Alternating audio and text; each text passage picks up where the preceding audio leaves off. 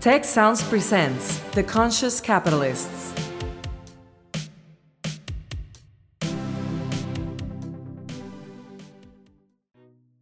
Hello and welcome to The Conscious Capitalists, hosted by two of the co-founders of the Conscious Capitalism movement and co-authors of the Conscious Capitalism Field Guide from Harvard Business Press, Raj Sisodia and Timothy Henry. Each week, this podcast covers current events and business news and Raj and Timothy's latest thinking on what it takes to build a conscious business. For more information and notes from the show, go to www.theconsciouscapitalists.com. And now, Raj and Timothy. Hello, everyone, and welcome to this week's episode of The Conscious Capitalists with myself, Timothy Henry, and my partner in making the world a better place through business, Raj Sisodia.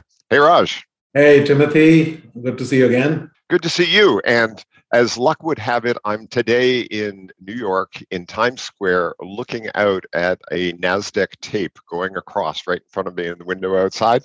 So we're in the heart of capitalism as we start this discussion today. So let's get on with it. Wonderful. Well, I'm delighted to introduce our guest today. David Gallis is a columnist at the New York Times, the corner office columnist, where he talks to leaders. He is also a reporter on the climate desk there, and he's previously written on mergers and acquisitions for DealBook.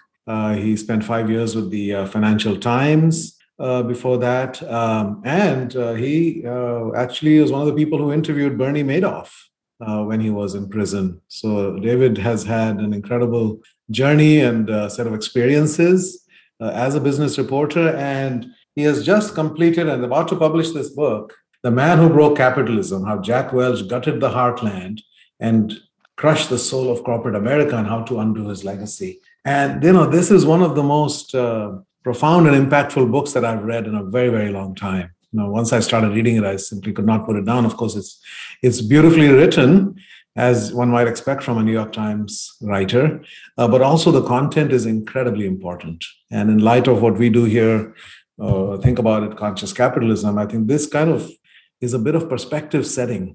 It zooms out and looks at this 40-year period around the time when Jack Welch became CEO and how that marked a sea change, not only for General Electric, but ultimately for American capitalism and therefore global capitalism, kind of the beginning of a new chapter. So we're delighted to welcome David here today to talk about his book and have a conversation about where we've come from and where we are headed in this epic journey of capitalism. So welcome, David.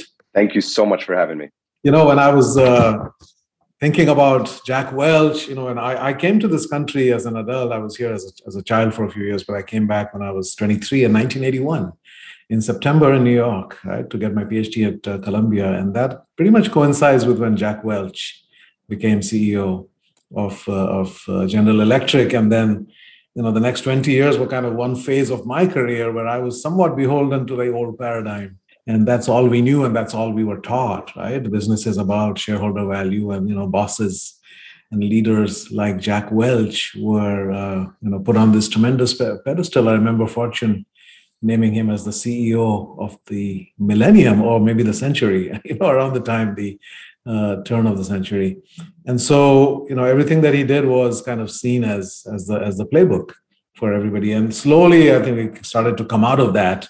And I remember being at a dinner party with a group of friends who worked at companies. They were executives in companies. And I was thinking about this idea, what does it mean to be a boss? And the word boss, of course, derives from slavery. It comes from the Dutch word baas, which means master, right? But we use it routinely, and everybody is described as somebody's boss. And this whole mindset, I was asking the question, does a boss, BOSS, equal an SSOB? Like a son of a bitch, essentially super son of a bitch in that sense. That's kind of our cultural norm. And they all said to a person, yes, that's what a boss is supposed to be, and that's how they are. Being a professor, I'd never had that kind of experience. So I think that was kind of the milieu, that we were operating in. So how did you get interested, David, in writing about Jack Welch? Take us back to that beginning of this project. Well, thank you again so much for having me. And what you just said, I think, is exactly the association that I hope this project and I hope work that you all are doing is going to help undo. Because bosses don't have to be SSOBs. But for the longest time, that is exactly how we've seen them. And that's ultimately what we're talking about here, and ultimately how we move forward from it. So the way I began this journey was, as you mentioned, I've been a reporter at the New York Times and the Financial Times covering business for more than a decade now. And in all that time, one name kept coming up. In my interviews with CEOs, I kept hearing a name, and it was not a man that I had ever had the opportunity to cover because he had retired by the time I became a business journalist. But of course, it was Welch. And some CEOs would define themselves in opposition to him, recognizing that the model he set, the example he set, was one that, for a variety of different ways, they did not want to perpetuate. They didn't want to do exactly what he did. And some of them were more or less articulate in the ways they could describe exactly how they were a little uncomfortable with his playbook and the legacy he set. And others, however, were still, even to this day, trying to emulate him and holding him up as a paragon of modern management excellence. To this day, this man who retired more than 20 years ago seemed to be living rent-free in the minds of America's CEOs. And so that just got in my head. And I said, how is it that this one man could still be exerting so much influence on so many CEOs? And that question was bugging me. And then I found a story that brought it all home. I was part of the team at the New York Times that covered the aftermath of the two Boeing 737 MAX crashes. And when we began investigating the story of what had happened inside Boeing, it very quickly became clear that while there was an engineering story to be told, and we can talk about that in more depth, there was also a cultural story to be told. And that cultural story is ultimately the story of how Jack Welch shaped not only GE, but so many other companies, including Boeing. And when those two things were both in the present of my mind, I said, this is the book. This is the way we can understand not only who this man was and the influence he had, but where we are in this moment of our collective journey in trying to create a more equitable economy. I remember you quoted somebody at Boeing saying that they've brought in a culture of financial bullshit, right? It was not about safety and engineering. And of course, there were two Jack Welch disciples at the heart of that story, right? Harry Stonecipher, who was at McDonnell Douglas first, and then they got merged and he became, I think, the president or CEO at Boeing. And then, of course, Jim McNerney as well. So yeah, that cancer kind of spread into many, many iconic American corporations. So we will come back to that, I think, but let's go back to the sort of the origin stories here. But before we talk about Jack himself, I mean, you have interesting framing in the book. You talk about the golden age of American capitalism, which I haven't seen that phrase used. I do know that, the times of the post-war decades were a time of boom in America, partly because our main global competitors were decimated, right? In part, we didn't have Germany and Japan to contend with for quite a while. But beyond that, there was kind of a rootedness that companies had in their communities. There was a genuine stakeholder mindset. People were paid well. Executives were paid modestly, right? There was an onus premium placed on loyalty. And there was a pride in being a good citizen, a good corporate citizen, right? So if you could elaborate a little bit more on that, the golden age of capitalism, and how golden was it? What was missing from that we would want to see today? I think it's important to note what was missing, because it was not perfect in the post-war years. We did not understand as a society, and certainly the business community did not fully grasp the implications of climate change and the imperative to run our businesses in a sustainable way. Many minority communities were marginalized and did not participate in the collective wealth generation. Women were not fully integrated into the workforce in a meaningful way.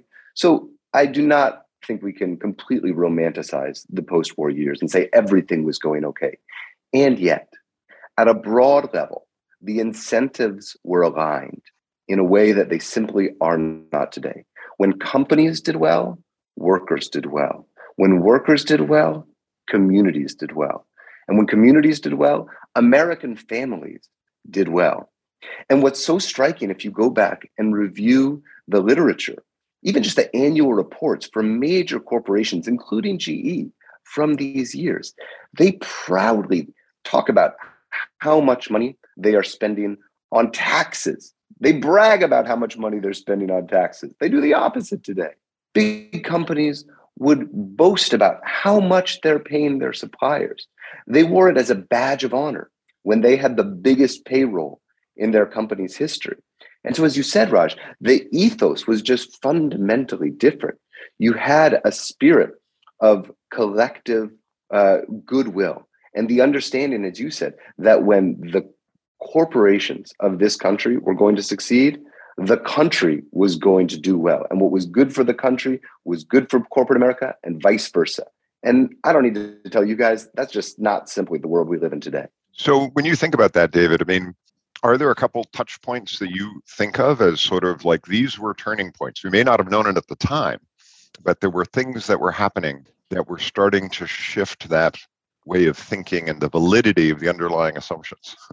Without a doubt. And it was a journey. And I make the case in the book that it was largely an intellectual journey, an academic journey for roughly the 70s. And several things started to happen at once. You had in the United States stagflation. So the economy began to stagnate, growth started to stagnate, inflation was on the rise. And that put real and valid constraints on growth, on profitability, which we cannot ignore or dispute, and which, of course, people were worried we're getting close to again today. Other things were happening at the same time as well. In Europe, the post-war economy that was largely the product of the Keynesian vision, where the government was going to sort of use its power to shape and regulate the economy, was being called into question, and perhaps for good reason. And so you had the Montpelier Society with men like Friedrich Hayek beginning to rethink what is the role of corporations in society and what is the role the business should play in the regulation of corporations. And then, of course, there was a man named Milton Friedman. Milton Friedman, the economist from the University of Chicago, famously came out and in an essay in the New York Times Magazine made the explicit case that it was not the role of businesses to play a role in thinking about the well-being of society, but that the duty of a business was to maximize its profits. That was the intellectual framework that was starting to shift during the 1970s. And yet there's a difference between talking about something, writing papers about something, and actually doing it. And it was only, I argue, when Welch became CEO of General Electric that you had a man not only with the mindset, but also with the means and the conviction to make good on some of these radical revisions in the way he believed businesses should operate. Yeah, and then, of course, you also had the further academic support in a way with Jensen and Meckling and agency theory and creating all the theoretical foundations around legitimizing the notion of a single objective function, that shareholder value is the only thing, that managers are agents on behalf of the owners of the business, and those owners are shareholders, and therefore their loyalty is to the shareholders, which is a fundamental misreading, right? Because shareholders don't pay the salary of executives, the company does. And therefore the flourishing of that company is their role. But this was, it kind of created a whole intellectual scaffolding that would allow people then to swing all the way to the other extreme. And then along comes, of course, Jack Welch. Now, before we talk about him, talk about General Electric a little bit. I mean, this company we all know was founded by Thomas Edison and has kind of that DNA of innovation, incredible innovation. And I thought I knew what GE had meant to American and modern life, but you write about that, right? What this company was responsible for in our lives. Can you talk about GE a little bit and its legacy before Welch? It's truly hard to overstate the degree to which General Electric was part of the foundation of not only the modern American economy, but our modern way of life. Beyond the light bulb and our electric infrastructure, power lines and transmission lines and power generation facilities, GE very quickly began developing and producing and selling appliances, refrigerators, toasters, radios, televisions, X-ray machines. You look around your house, and GE was the first company to bring to market many of the modern technological marvels that we simply take for granted even to this day. That was just the consumer. You then look at their role in the nation's transportation infrastructure, locomotives they were making, jet engines. They had the engines on the wings of the planes that started flying coast to coast. So you think about the modern aviation age, it's not possible without GE. And then you think about some of our country's seminal achievements and accomplishments in the middle and in the late part of the 20th century. The victory in World War II, our ability to put men on the moon. You go back and you read those histories, and GE engineers are at the table. You go back and watch video of the moon landing, and at NASA headquarters in Houston, there's rows and rows and rows of GE engineers. It was their computing prowess, it was their technological know-how that allowed so many of these things to happen. So there's just no way to overstate the role of this company in our country's history. And so that is one of the great tragedies of this story, in a way, is that if you look at all the companies that swung to the shareholder side, that innovation was one of the biggest casualties. I mean, I frankly cannot think of a major innovation that has happened in the last 40 years that came from GE. And they had the largest labs and they had the resources, they had that tremendous legacy, but that is something, precious that gets lost. And that without that, we don't have a future, right? Without innovation, we don't have a future. So we are really, in a sense, living off of the past and milking the past in order to reward today's shareholders. If I could just go back and talk about that period of transition and the response to stagflation, right? Because you said it, there were global competitors on the rise. It was a moment where, yes, things did need to change in the US economy. And what you just said was 100% right. We needed more innovation, but we got more consolidation. We needed more research and development. Instead, we plowed so much of that money back towards shareholders in the form of buybacks and dividends, and back to executives in the form of these gargantuan executive compensation plans. So there was an opportunity to recapture that American innovative spirit that defined GE in the first part of the 20th century, and we missed the ball at the moment we needed it most. Yeah, it feels like a hostile takeover of the entire system on behalf of one stakeholder, right? The financial side, the shareholders and the executives. Well, let's back off now and talk about Jack Welch. So here's this kid growing up in, I think, Peabody, Mass., right? A short, aggressive, pugnacious, kind of character, right? Growing up in this family. And I was fascinated to read about his mother's influence. So if you can just talk about Jack the child and how that became Jack the man.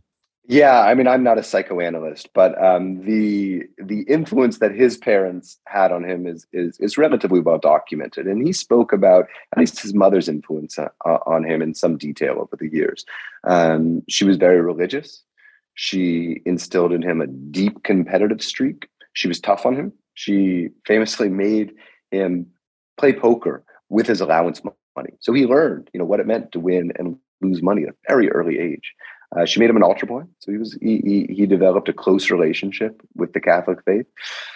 But in a way, after reading so many pages and books about Welch and reading just about everything he had written over the years, it was less his mother than his father that I kept thinking about. And it was his father who was largely absent. He did not have a close relationship with his father by all accounts. But his father was a train conductor, sort of a blue-collar worker, a unionized man. And it strikes me that when you look at Welch's influence on workers in this country, it's hard to say this, but it was men like his father who suffered the most. And it was hard for me not to see some symmetry in that, some deeper view of how he responded to his childhood and how that might have informed his work as an executive. Yeah, it hits me, David, in reflecting on that at some level, he was a quintessential American success story. The blue-collar kid who goes off to university, graduates, gets a good job, and then moves his way up to be the CEO. And yet along the way, there's something that he absorbed about a mindset about business that, we'll get to it in a moment, because I had some personal experience with him early in my consulting experience. But what did you think were some of the seminal moments in his business career that started? Because it wasn't like he came from an intellectual family and he's sitting around debating Hayek and the Hayek Society and, and even Milton Friedman, but something influenced him in his business career. Do you have any insight on that? It's important to note that Welch was incredibly smart. By all accounts, he was among the quickest minds in the room. He was a ferociously intense worker who often knew more about the business lines than the people who were working for him and running these businesses. So I don't at all want to underestimate Jack as a really sharp and incisive executive. And that was proven out over the course of his career.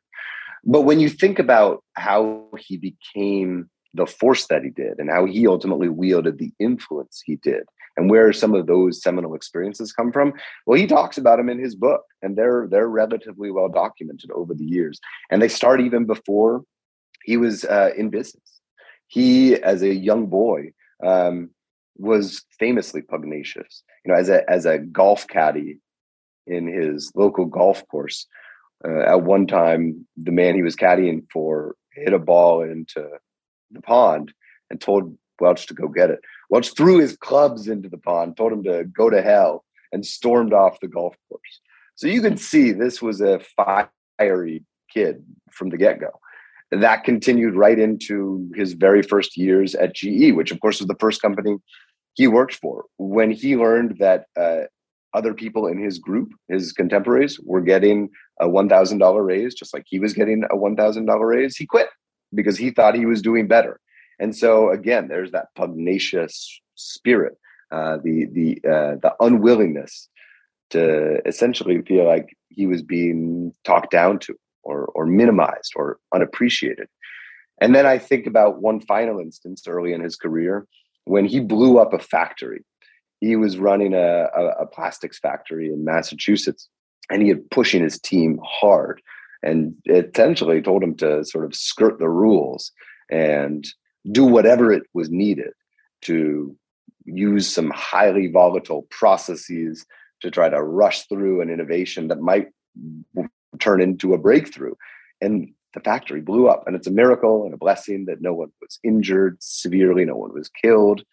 But when he messed up, and that's a colossal mess up by just about any standard, he wasn't able to recognize that he had really made a mistake. Instead, he was able to internalize it and essentially, from his own perspective, see the merit, frankly, in getting away with it. And so the lesson to him from that experience was that he could blow stuff up and get away with it. And I think that was an instructive moment as he went on and reached so much destruction across GE's own factories, shutting them down en masse over the years. Yeah.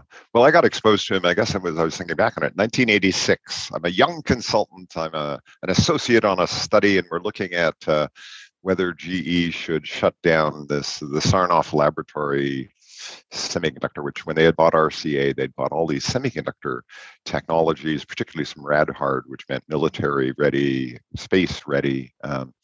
And he was already known as Neutron Jack at that point. And so we began our presentation with a picture of the plant, and then boom, a neutron bomb. So, oh boy. so we already, he already had that reputation about that. But what hit me in that, in that interaction of our making the presentation, was how he had a couple of competing executives who were arguing on both sides, different sides of the why this was good for the long term and innovation and other things. Somebody else saying, short term, can't see us making any money and blah, blah, blah. And it was just, I came away brutalized from the discussion. I just felt like he just kept saying, but he just contradicted you. How are you? Stand up and be a man. It was brutal. It was like, I want you guys to really fight it out. And then when you fought it out, then I'll make a decision about what I think. And it felt like there was blood on the floor when we were finished. And yes, they did blow it up. but I came away feeling, in 1986, that this is really, I don't, this is the famous Jack Welch, and something inside of me said this just isn't the right way of doing business. And yet he went on to, 86 was the very beginning of his reputation of being a quote unquote great CEO. And there is this question: how much of it was a mirage? How much of it was real? And what was his reputation built on in that stage? Because by the 90s, he walked on water and talked to God as a businessman, but it was built on what he did in the 80s. And do you have a perspective on that in terms of what was real and what was, maybe lucky? There's no doubt that he terrorized not only his colleagues, but also his competitors into submission. And, there's a quote in the book that says, Welch conducts meetings, and you saw this firsthand, Welch conducts meetings so aggressively that people tremble. He attacks almost physically with his intellect, criticizing, demeaning, ridiculing, humiliating. One employee said, Jack comes on like a herd of elephants. If you have a contradictory idea, you have to be willing to take the guff to put it forward. And the last one in the same section I quote was, working for him is like war.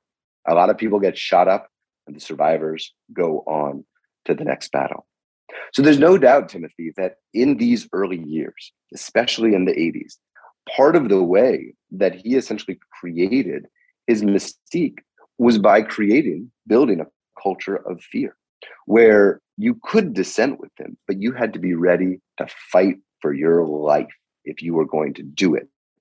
And that fear-based leadership, I think you both know deeply, and from more than a decade of experience working on conscious capitalism by now, it is the kind of culture that can produce, in the short term, sort of extraordinary results, because people are so petrified that they may go above and beyond. But it is precisely the thing that does not build long-term value, that does not create a long-term, healthy, innovative culture. So if we look at Welch's early years, Reginald Jones was the CEO before him, kind of this patrician Englishman. And in that tradition of the CEO as a statesman, especially the CEO of a company like GE or somebody at IBM, et cetera, they were kind of at that level, right? But then, Welch's rapid ascent and his ability to deliver the numbers wherever he went, at a time when GE's profits were good, but they were not growing very fast, et cetera. And so that became kind of seductive, I think, to Reginald Jones. And he was a kind of bit of a dark horse surprise choice, and became the CEO, and then started developing what you call his playbook. And I think each of those elements, let's just talk a little bit about that, right? You mentioned downsizing, deal making, financialization, and I would say share buybacks as part of that as well. So let's talk about each of those, the essential elements of the Jack Welch approach, which of course then was replicated by the entire Jack Welch tree of all the people out there. At one time, I think 5 of the Dow 30 industrials were run by Welch protégés, and many other big companies were as well. So let's talk about each of those. Downsizing. Was the 80s, as far as I recall, was the first time in the history of this country that companies started using layoffs, mass layoffs, as a way of improving their financial numbers, not as an existential response, to potential, a company dying, but actually just as a way to massage the numbers. So can we talk about his whole philosophy on downsizing, the reason he became Neutron Jack, the so-called campaign against loyalty, right? It's a key element of this. He came to the CEO role in 1981 convinced that GE needed to be a smaller company and also a larger, bigger, more profitable company. He understood these two things to be fundamentally at odds with each other. He wanted a smaller workforce, and he believed that that was going to be a good in its own right. And so in the early years, he set about methodically, systemically, finding ways to shrink GE's headcount. He did that in a number of ways. As you said, he was among the first to use mass layoffs as a tool to boost corporate profitability, with the simple equation that fewer people on the payroll were going to free up more free cash flow, and there would just be more profits to plow back to investors when the time came. But that wasn't enough. He also systematized it. He essentially made it a religion inside the company with what he called the vitality curve, which I find a charmingly euphemistic phrase to describe forced layoffs, but which a lot of people rightly called rank and yank. Rank and yank was a simple process. You sort all your people into A, B, and C players. And the C players, who make up roughly 10% of the sort of a forced curve, they get fired every year. And so all of a sudden, at a company with hundreds of thousands of employees, you had 10% of the employee base mandatory being let go every year. So now we're talking about a situation where there are tens of thousands of layoffs every year as a mandate. But that was only the beginning, because he understood he couldn't fire his way to profitability. He couldn't fire people and still become the most valuable company of all time. So he took to other means, notably outsourcing and offshoring. And when you think about the move from in-house employees doing a whole variety of works to the much more specialized economy we live in today, where there are really knowledge workers and high-tech industrial workers inside a company like GE, and then service workers at big service providing companies doing janitorial functions and security functions and food service functions. He was one of the first to identify the promise of that and go after it religiously. Lastly, outsourcing, I mentioned, we know what that is. He was the champion of it. He was the first to really understand that if he could spend money, and he would have to spend some, closing down a factory in Ohio, putting that equipment on a series of locomotives, sending it across the border to Mexico, and he could be paying people 10 cents, 30 cents on the dollar over the next many years. That was a winning bet for him. And so you saw the mass outsourcing of workers under Jack Welch. That's what I call downsizing. It's not just layoffs, it's also the outsourcing and the offshoring as well. I think you quote him as saying that ideally every factory should be on a barge, so we can just move it around anywhere in the world, right, where we can find cheaper labor. And so this was a very, very corrosive, of course, to the culture as well. When you know that you're going to get ranked and then 10% are going to get fired, you're not as likely to help your colleagues on their projects, right? So it removes all the cooperation that is essential. Truly. And we'll talk more about his legacy, I know, but rank and yank still is going on today. Yeah. Microsoft was using rank and yank for years under Steve Ballmer, and it created massive cultural problems in Redmond. And even more recently, when Adam Newman was scaling WeWork so crazily a few years ago, in the WeWork books, they talk about that Adam Newman himself viewed rank and yank as a necessary tool to prune WeWork's headcount. Even when this company had however many hundreds of billions of dollars in venture capital and was growing like a weed, he still viewed it as a good thing to be firing people in its own right. Well, that's one of the things that I found so confounding in the 90s and even into the early 2000s, that Jack Welch's approach to people and leadership was held up as iconic. Crotonville and the number, that GE was the CEO engine, and Crotonville was this incredible example of state-of-the-art, best in the world, best class leadership development. And people were holding up the HR system that was allowing that 10% every year to live in fear. And as, again, an iconic, this is what HR should be. This is how we should manage people. How did that happen, that we held that up? I mean, what today sounds so counterintuitive, yet at the time, Crotonville was the place everybody wanted to emulate. We can't lose sight of the fact that in Jack's heyday, a lot of this worked in the short term, right? Jack Welch set out to make General Electric the most valuable company in the world, and he succeeded. For many years, GE was literally the biggest market cap of any corporation on the globe. Now, we're going to talk more, I hope, about the financial games he was playing to make that happen. But we can't lose sight of the fact that in his heyday, in his prime, in the short term, some of this worked. And that, I think, is part of what makes his influence so difficult to break. Because in the short term, and you all know this, you can play lots of games in the short term to make the numbers work. But it's in the long term effects of the people, the communities, the economy at large, that we see the true impact. And that is devastating, frankly, when you look around our economy. So when you ask, how did he make it work? Well, because he was winning, right? He understood that this to be a game, and he figured out how to master it and win it for many years. Yeah, and it kind of became a Ponzi scheme after a while just to keep it going, right? And then, so that brings us to the second element of the playbook, the deal making, the kind of compulsive deal making. I mean, it's one thing to rationalize your portfolio and say, these businesses don't fit with our core competence and, we need to bulk up here, etc. But this was a frenzied pace. I think 1,000 acquisitions in his 20 years as CEO. So that comes to one a week.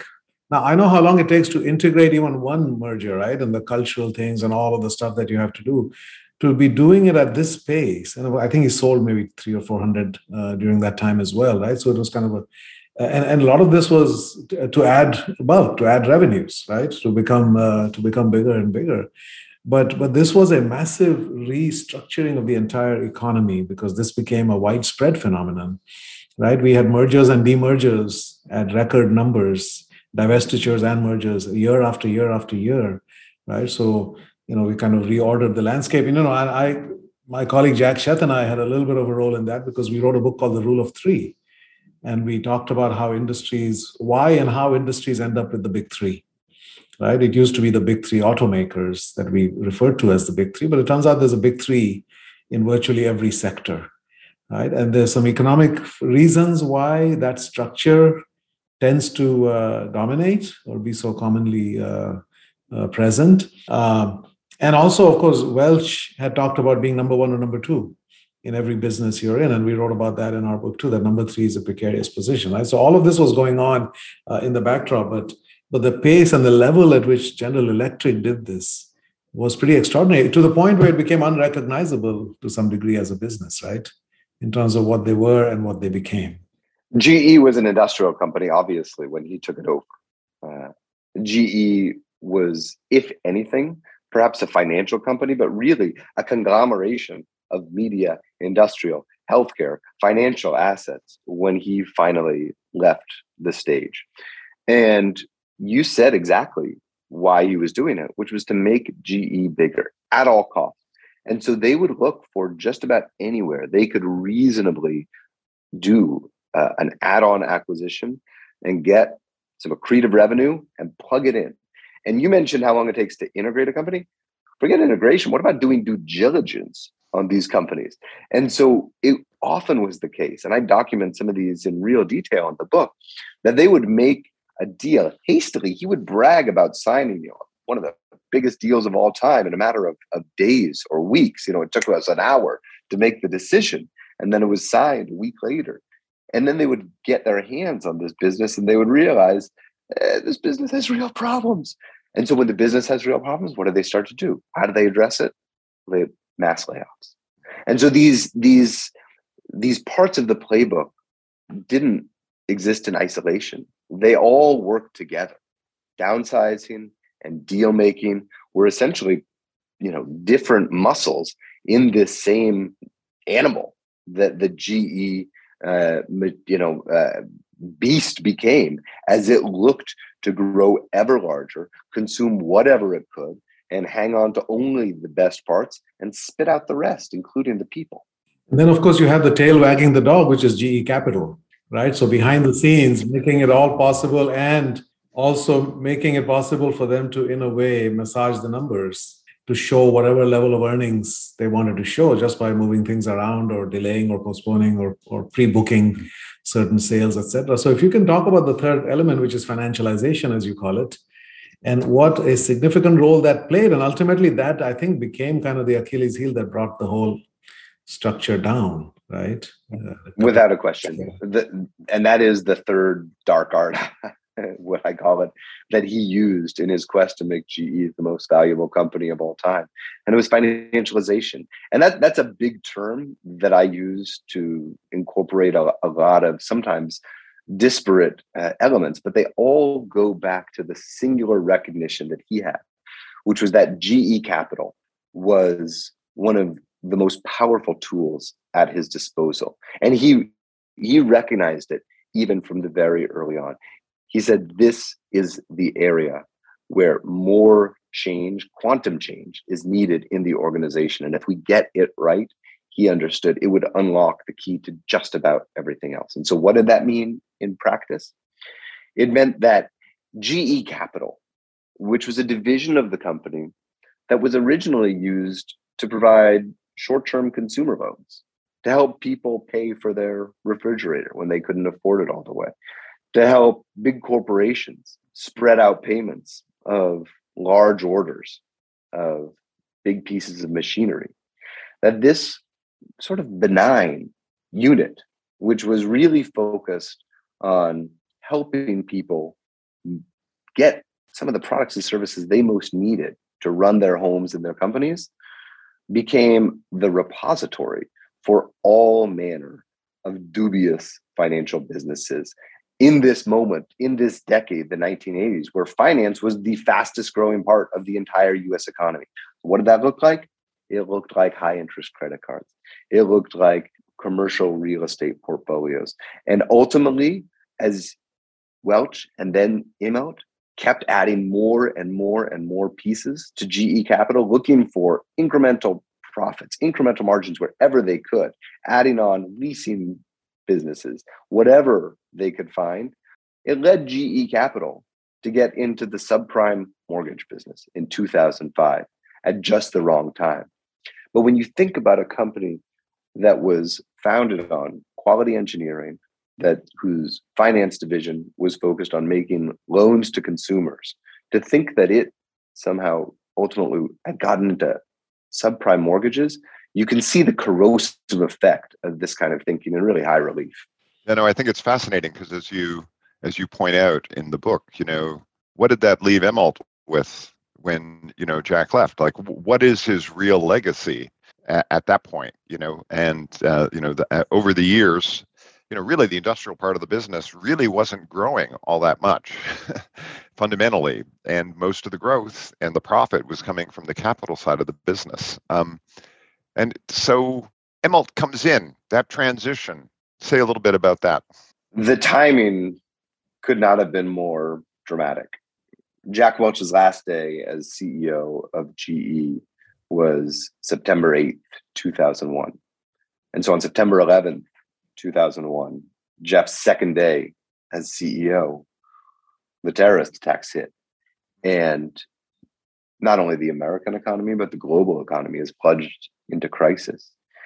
And GE, which again still had an enormous diversity of businesses, was fundamentally exposed at just about every level. Its power turbines were suddenly not in demand with the prospect of a global recession on the horizon.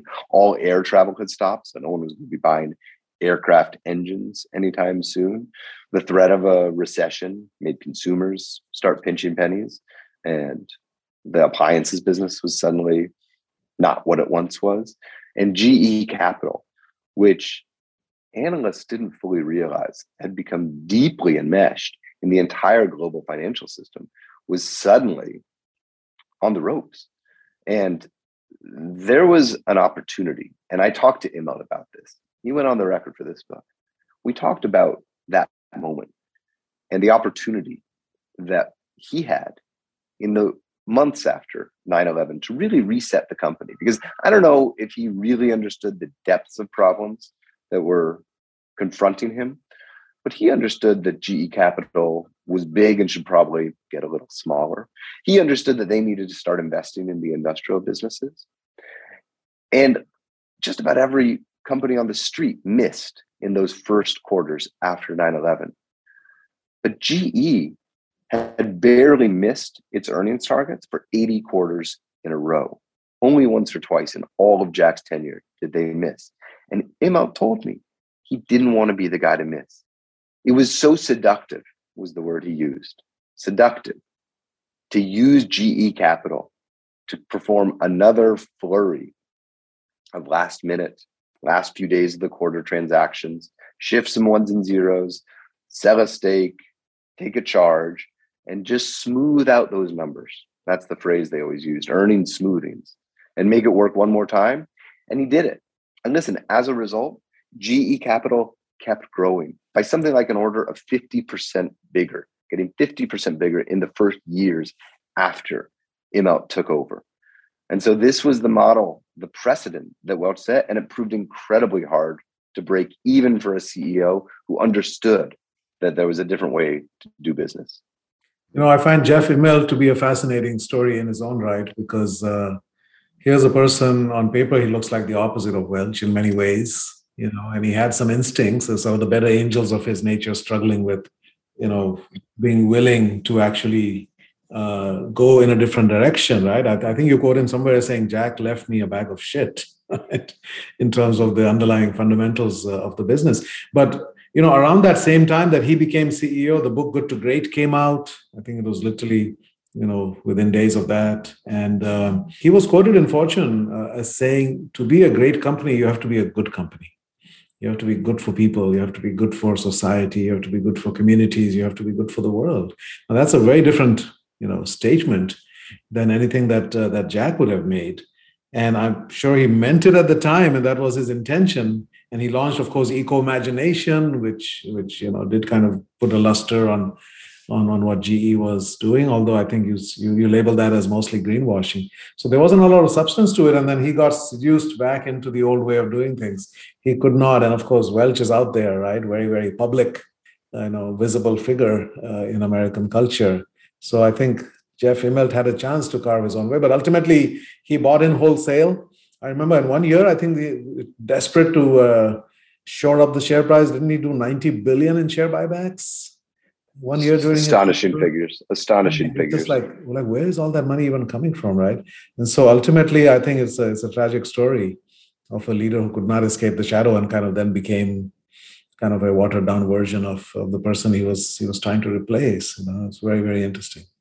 And that was kind of, he presided over the ultimate, not demise, but GE today is just like a little fraction of what it was, right? And it's finally being broken up. The current CEO, Larry Culp, late last year said that finally, once and for all, GE is actually going to be separated. Finally undoing the vision that Welch had, which is to make this conglomerate that would be the company to end all companies, really. Yeah. And it's finally, the inability of a succession of CEOs, because after Welch, it was Flannery. After Flannery, it was Culp. No one could make it work, because at the end of the day, as you alluded to, the stock was getting propped up with buybacks and dividends more than it was with organic, healthy earnings coming from its core businesses. Well, part of the irony that about Jack's legacy is that how often, Raj, have maybe even you and I used the quote, even Jack Welch says that shareholder value is the dumbest idea in the world. And as if that gave it legitimacy from the, because it was Jack Welch who said this. And I'm kind of embarrassed, going through your book and now, how could we ever use that phrase? But nonetheless, he became, in retirement, known for that at some level, and even talking about it as if his history had never happened. And it just, say a little bit about that Jack Welch and the Jack Welch who, was on the ground leading the charge. In retirement, he engaged in what can only be described as a grand attempt to rewrite his legacy. It wasn't just that famous quote that he gave to the Financial Times, where he said, shareholder value is the dumbest idea in the world. But he also was recording podcasts and audiobooks about emotional intelligence. He started donning, sweaters instead of pinstripe suits. And he went on and tried to fashion himself as sort of this benign guru of the management world, which we should talk about the degree to which academia, frankly, had a role in perpetuating this legacy. But he went and started his own business school, which is still up and running today, where, students from around the world, I've talked to some of them, they spend $50,000 to get an MBA with his name on it. So say a little more about that legacy. How did that, what was that? Was that, his what is it? His conversion that occurred at some point? Where did that come from? Because it seemed to come from a very, very unlikely place. Now, I also want to hold out that maybe he genuinely, did have some kind of a moment where he was really sincere in his repenting. What's your view on that, David? I don't believe he repented anything. To go back to that conversation earlier when we talked about his bullying nature, I did not read this as an apology. I think he was reading the room and recognizing that in the wake of the financial crisis, there were real and legitimate concerns about shareholder primacy. And so he was saying what he thought people wanted to hear. But he could not point to one example in his career or in his actions after his time as CEO where he would make good on a promise like that. He was the absolute, the apotheosis of shareholder primacy. He was the one who did everything possible to elevate GE's share price at all costs and plowed record levels of the company's profits back into share buybacks, back into dividends, and who took the lion's share of executive compensation for himself, setting a new benchmark for executive compensation that we're still, completely in the thrall of today. When you look at some of these absolutely outrageous pay packages that public company CEOs get. So I wasn't in his head, but there was very little to suggest, not only in that conversation that he had with the FT, but in his subsequent statements about it, that he was sincere in his belief that shareholders ought to take a back seat to other stakeholders, such as employees, communities, the environment, and so on. I think he was saying what he thought people wanted him to hear. So there is a lasting legacy of pain, right, from Welch. I mean, if you look at the impact, I think you have some very compelling numbers in there that worker pay, had it kept pace, right, with overall the overall economy, et cetera, that workers would be averaging, I think, $102,000, right? And Welch was largely responsible for that curve getting flattened, right, while executive pay has skyrocketed. I think he's one of the few sort of billionaires who became a billionaire not by founding a company, but by running a large American company. I think Michael Eisner might be another one. His retirement package, it is shocking even to just read it, right? 12 country club memberships, a 737, and I know a consulting rate that equals his salary basically for the rest of it, in addition to all the other, the actual pension that he got. I mean, it's just extraordinary. The self-serving nature. I mean, that makes me feel like he's a narcissist, sociopath at some level. And he's going to say there's no regret, there's no counting for his impact, and he will justify it as he did until his last day in many ways. And for the most part, he did. I want to remind everyone, though, that this is a book about Jack Welch, and he is the man who I tell this story through. But this is ultimately not a story of one man. This is a story about a system. This is a story about how priorities and incentives changed over the course of many decades, and how, yes, one man played an absolutely critical role, an instrumental role in making all that happen.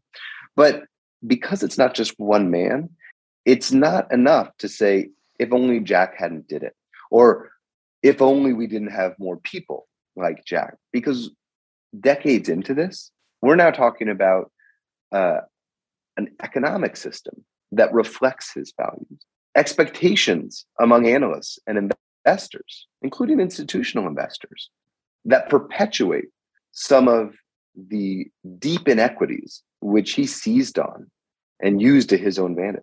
So we can talk about Jack all day long, and there's endless copy here. But we cannot forget that the reason he's still relevant is because the system he helped create is one we are all still living in and a part of to this day. Well, I think that we've done a pretty thorough job of trashing Jack Welch as a man, a leader, a CEO, a human being, and I feel badly about that actually at some level. And I guess so. There's two questions for you, David. One is some redeeming qualities. What are some of the as you looked at Jack? What are a couple things that you look back and you sort of say, yeah, let's balance this in terms of him as a human being. Yeah, and to your point, this is not about trying to dance on anyone's grave. What I just said is really at the heart of this book for me. Yeah, that this is a book. This is a book about a system as much, or even more so, than it is about a man. When you look at the redeeming qualities he did have, which I'm not suggesting are ones we want to emulate now. I said it at the top of the show. He was incredibly sharp. He was an absolutely incisive, strategic mind. He was a tireless worker. And by all accounts, he could really inspire excellence in people. Now, did he do that through fear and a certain amount of bullying? Perhaps. But there is no doubt that for a long time, he was able to get some version of the best out of a lot of people. But their definition of success was very much aligned with his. So you had Larry the Knife, Bossidy, and you had John the Cutter, Tranny, and then of course you had Nardelli, who wrecked Home Depot and then went on. Chrysler hires him after he almost destroys the Home Depot culture to turn them around. And, and of course they all come in with a $50-80 million package and they walk away with $160 million, settlement, Stone Cipher, all of them. So, I mean, to me, unlike Timothy, I don't have a lot of sympathy or empathy. I mean, you could be born intelligent. You didn't create that, and you have to use that to have a positive impact. And I don't think he did. I mean, to me, it's almost predominantly a negative legacy that he leaves behind for all of us now to try to come out of and heal from. I did want to share my encounter with Jack Welch. Please. Around 2005, I believe. So he had been retired a few years. He was married now to Susie Wetlaufer, who was the former editor of the Harvard Business Review. And Susie's sister was my neighbor in Lexington here in Mass. And they had a holiday party every December where they invited the neighbors. So that year, we got the invitation and said, wow, I wonder if Jack Welch is going to show up to this little shindig, So we went there, and for the first hour, he wasn't there, but then he came in. And, he's very, very upfront. He's like, hi, I'm Jack Welch. How are you? I mean, he's like, working the room. And so he came to me and I said, hi, nice to meet you. I told him about my book, Rule of Three, which is kind of reuse, that number one, number two, that kind of thing. And then I asked him, because I was writing Firms of Endearment and I was looking at all these companies and how they are viewed. And Walmart had been on the cover of Business Week recently at the time. And it said, is Walmart bad for America? Right? And he talked about the fact that workers are paid very little. They have to go on public assistance and get food stamps and all that. And Walmart's HR department actually helps them apply for public assistance, and that they squeeze suppliers, and that the main streets and little towns are getting hollowed out, et cetera, et cetera. So overall, and of course they claim about buy American, but most of their products are from China. So I said, what do you think about all this criticism that Walmart is getting right now? And he said, well, I think Walmart is one of the greatest things. It's a great company. It's one of the best things about America. It's Walmart. And I said, well, what about all this criticism? Employees are poorly paid, et cetera, et cetera. He said, well, they don't have a union, do they? I said, no. Well, that means that the employees are happy, right? Because if they were unhappy, they would form a union. I said, well, now that you say that, Walmart is legendary for their strong anti-union stance. At the time, the only private jets in Walmart were owned by the anti-union team. And they had a hotline in every store where the manager, if he saw a couple of people in the corner whispering to each other, he could call and say, I think there might be some union activity going on here. And within hours, that SWAT team would descend on that store and they would separate all the employees and talk to them about the evils of unions and so forth. And then when the meat cutters in an Alabama store voted to join the National Meat Cutters Union, Walmart immediately shut down meat cutting in all their stores. And when a store in Ontario voted to unionize, they shut down that store, right? So I said, this is how Walmart curbs that, so you can't say that employees are happy. So by this time, he was getting a little fed up of me. He said, you know what? You're just a bloody communist. And he walked away. And I was stunned for a minute, and then I went and told my neighbor Della, I said, your brother-in-law just called me a communist. And she said, oh, he calls all of us that, so welcome to the club, Wow. So I think that's the mantra, right? If you don't buy in wholesale, you're a communist. And it speaks so directly to his inability to recognize the negative externalities of the business, right? He was able to compartmentalize in this ultimately truly toxic manner and simply not consider the effects that the company and his actions had on the outside world, be it individuals, be it communities, be it the environment. So David, last question here. Having written the book, talked about the system, the man behind the system as an exemplar, where's the hope for you going forward? What are the things that as you look forward, you sort of say, and despite all that, here's a couple things I'm hopeful about. Let's end on the hopeful side. Yeah. There is no doubt that the whole ethos in corporate America has changed meaningfully in the last several years. And you and this work that you all do with conscious capitalism has been a part of that shift. And whether it's conscious capitalism or stakeholder capitalism or B Corps, there is clearly a move afoot among many, not all, but many CEOs and boards of directors to start taking much more care about understanding their impacts on all stakeholders. Now, is that enough? Not remotely. Are minimum wages still woefully depressed across this country? Absolutely. Is there still enormous amounts of work to be done? No question. But when you look at the degree to which employees are engaged in trying to hold their leadership teams accountable, not only for political and social stands that the companies might take, but for their impact on the workers, when you see the growing pro-union movement, not only at companies like Amazon, but throughout the media industry, where I spend my days, when you look at the degree to which companies and CEOs are taking very seriously net zero commitments and at least starting to put muscle and resources into trying to reduce the carbon impact and ultimately move towards a more sustainable future, that all gives me hope in a real way. To me, the concern is frankly the pace of this change, because for the last 50 years, the pendulum was swinging in one direction, and we got a lot of problems that we need to remedy. And there's no doubt the business is among the most impactful ways, and that things can move really very quickly, especially when incentives start to shift, especially when markets start to prioritize different metrics.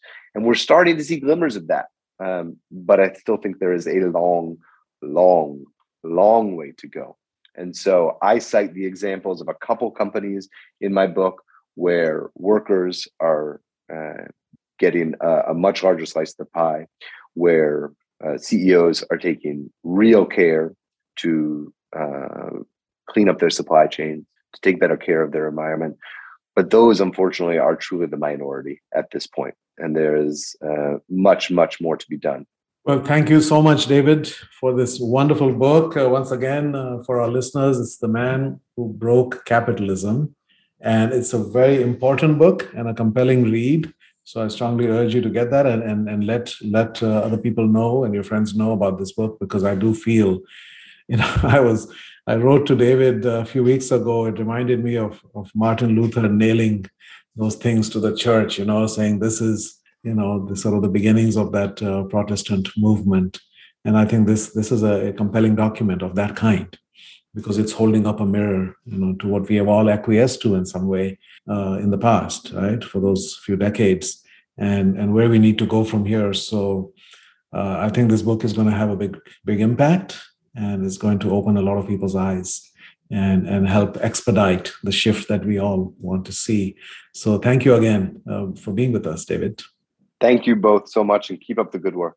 And thank you, David, and thank you to our listeners for listening in on this podcast. And if you enjoyed the podcast on whatever channel you're listening, please hit the subscription button and feel free to go over to the Apple iTunes and leave us a review and a star rating if you feel so moved.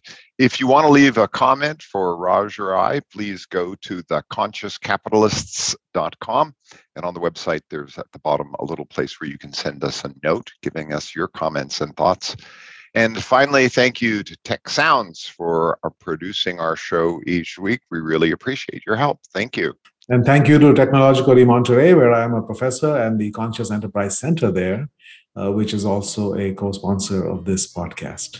Thank you all, and we'll see you next week.